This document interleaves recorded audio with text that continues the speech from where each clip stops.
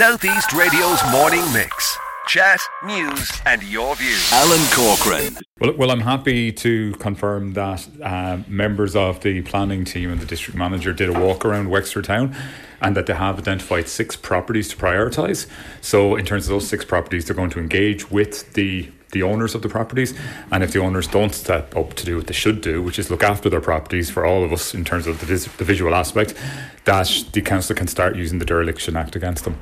Yeah, and that's just one area, but have there been improvements elsewhere within the county? Because I know we had a healthy discussion about e-bikes and scooters, etc., and this is something that you do welcome, the e-bikes. Oh, Alan, there's lots of positives in the county, so it's not to downplay the positives. We are a great county, but ultimately there are certain things, and like we have a big event coming next year, but I'm very much about the present. And if you have property owners that have properties that they're allowing to fall into dereliction, we have to address those. But in terms of the positives, yes, we have an e-bike scheme coming in. You know, the town is looking well. We have a lot of positive things to look forward to next year. But we have to look after the local stuff, and we have to, the stuff that we can do, that the council have powers over, we have to ensure that we do everything as a council to enforce the powers that we have. Now, you were there in studio with me, and you heard Ray Griffin, close quarters, speak to me in relation to the IDA and the shocking lack of investment in Wexford.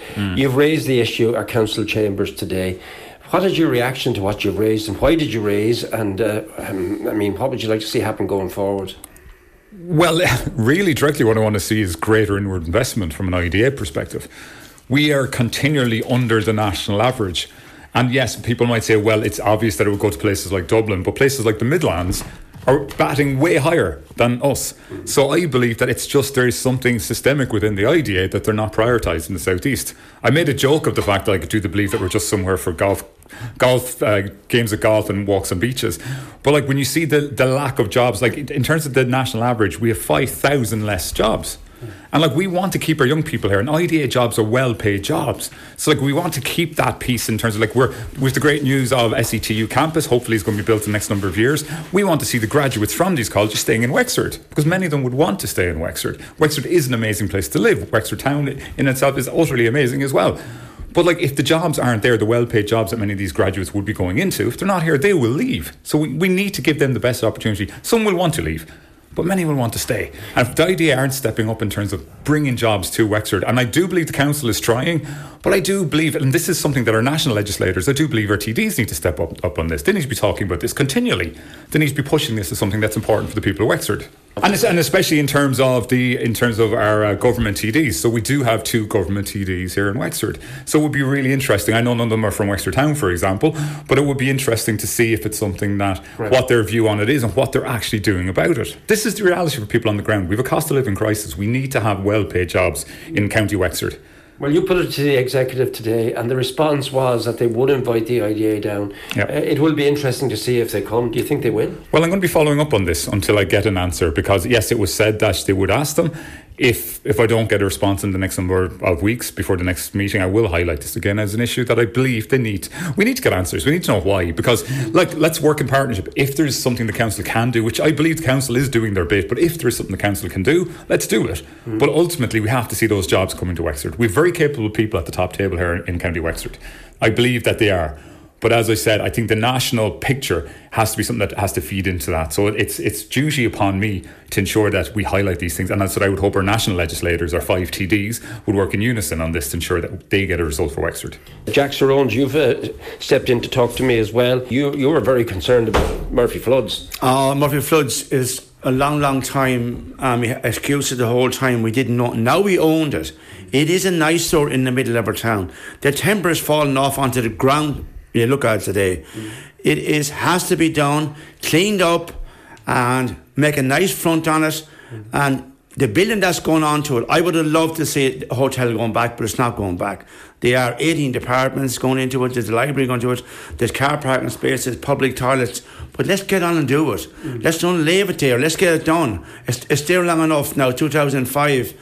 And it's an eyesore for a long time now, and I hope we get it done as soon as possible. You also raised the issue about one social house built in 2022, 643 on the housing application list. Well, you put it to the top table, you got a response. Were you happy with the response? No, I wasn't happy with the response. I asked a question, I didn't get an answer. How many other districts of this county had one house built only? I mean, so we've got 643 housing applicants. I'm a former housing applicant, and we have people living in our boxes today, right? I was in a house on Friday when a mother and a daughter was crying because we had nowhere to go. And you have to look at that situation, and we have to build houses. If you don't build houses, how are we going to get them down? How are we going to get the list down at 643 if you build one? And not only that, it's not finished yet. There's one house. That is not good enough. Right, okay. So, I mean, vacant houses is the other issue you followed up there. Vacant houses, about 16 vacant houses. We have one, we've one for about 6 years out in Marley. Now, this is, to me, a lovely roof on it, windows, but they tells me at the council meeting they're going to knock it. Why they're going to knock a house and we have people crying out for houses, I do not know. It don't make sense to me. Find it very frustrating? Not frustrating. I find it that as elected member, my job is to represent the people of Enniscorthy district. I don't pull punches, as you know yourself. I call a spade, and that's what I'm elected for. Yeah, and let's go back to something that you and I actually travelled the streets of Enniscorthy together. And you came up with a little anecdote today. You said you want to play hopscotch around certain streets in Enniscorthy because of the dog fowl. How bad has it got again? It's terrible. Everywhere is terrible on both sides of the town. It's terrible, right? You have schools, chapels, shops, everywhere. We've got to do something about that. People are walking into the middle of it, having on their children going to school have it. You have to stop this. And it's not a big job to carry a bag in your pocket. Right. It's not a big job to carry it and then bring it and put it in the bin. 95% of the people are doing this, but there's some not doing it, and it's destroying the rest of the town. We campaigned for the toilet in Vinegar Hill. You're now talking about a monument as well. This time, is the toilet still working? The toilet's still working, as far as I know, but the monument on Vinegar Hill is there for many, many years. And Terry Canavan rang me this morning. Jackson said to me, I'm up looking at it. You can't see any names on it. It's just gone so dark and black. Surely that can be done. Surely that can be done. And in gold. It has to be gold. People looked at it yesterday with me and here they had to go into it to see who was on it. That is not good enough. This is one of the biggest tourist attractions in Ireland. And there's people in it 7 days a week, 7 nights a week. And they look at the monument, see what's on it, and they can't read it. Councillor Ger Carthy now joins. Ger, speeding, roadways, Larkin's Cross will be mentioned quite a lot.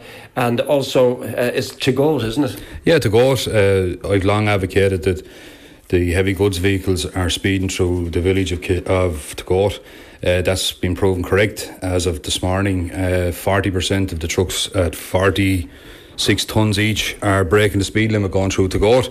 Now, there was a robust exchange with myself and indeed the Chief Executive. The Acting Chief Executive. The Acting Chief Executive, Eamon Hoare. Now, this isn't personal. This is about protecting and mitigating against, fatalities and people that may end up with serious injuries from 46-tonne trucks flying through Tagort village. I'm not happy with it. I asked them for what are we going to do about it. And the exchange, as you can see yourself, was robust enough, but I'm about delivery and something will have to be done about it. I mean, Larkin's Cross was also mentioned, but let's just focus in on Tagort. Have you been called out in your role as a paramedic to this area? Has it led to accidents? Yes, it has.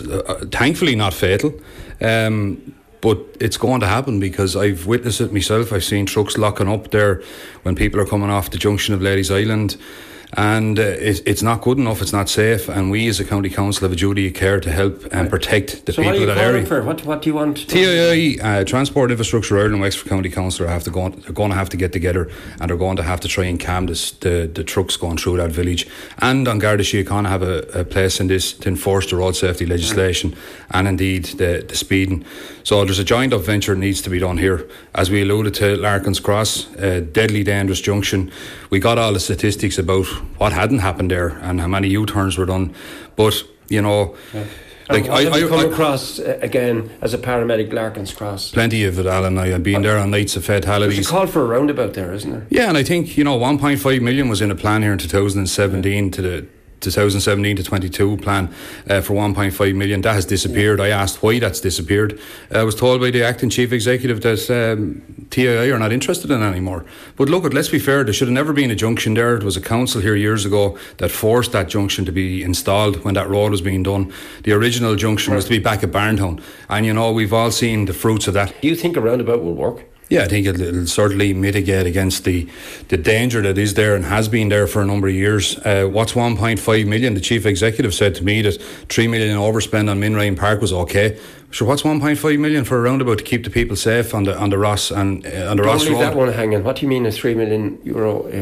Yeah, I questioned the capital plan as it was for adoption. And again, it's the acting chief executive. Yeah, the acting chief executive. It's very simple. Minrain Park was in our economic plan in 2017 for 2.5 million. The current spend on it is 5.4 million. I asked why there was 3 million of an overspend, and the acting chief executive said he was happy enough with it. Those things happen. It's a fine facility, which it is, but like 3 million is a lot of money, Al. Southeast Radio's morning mix. Chat, news and your views.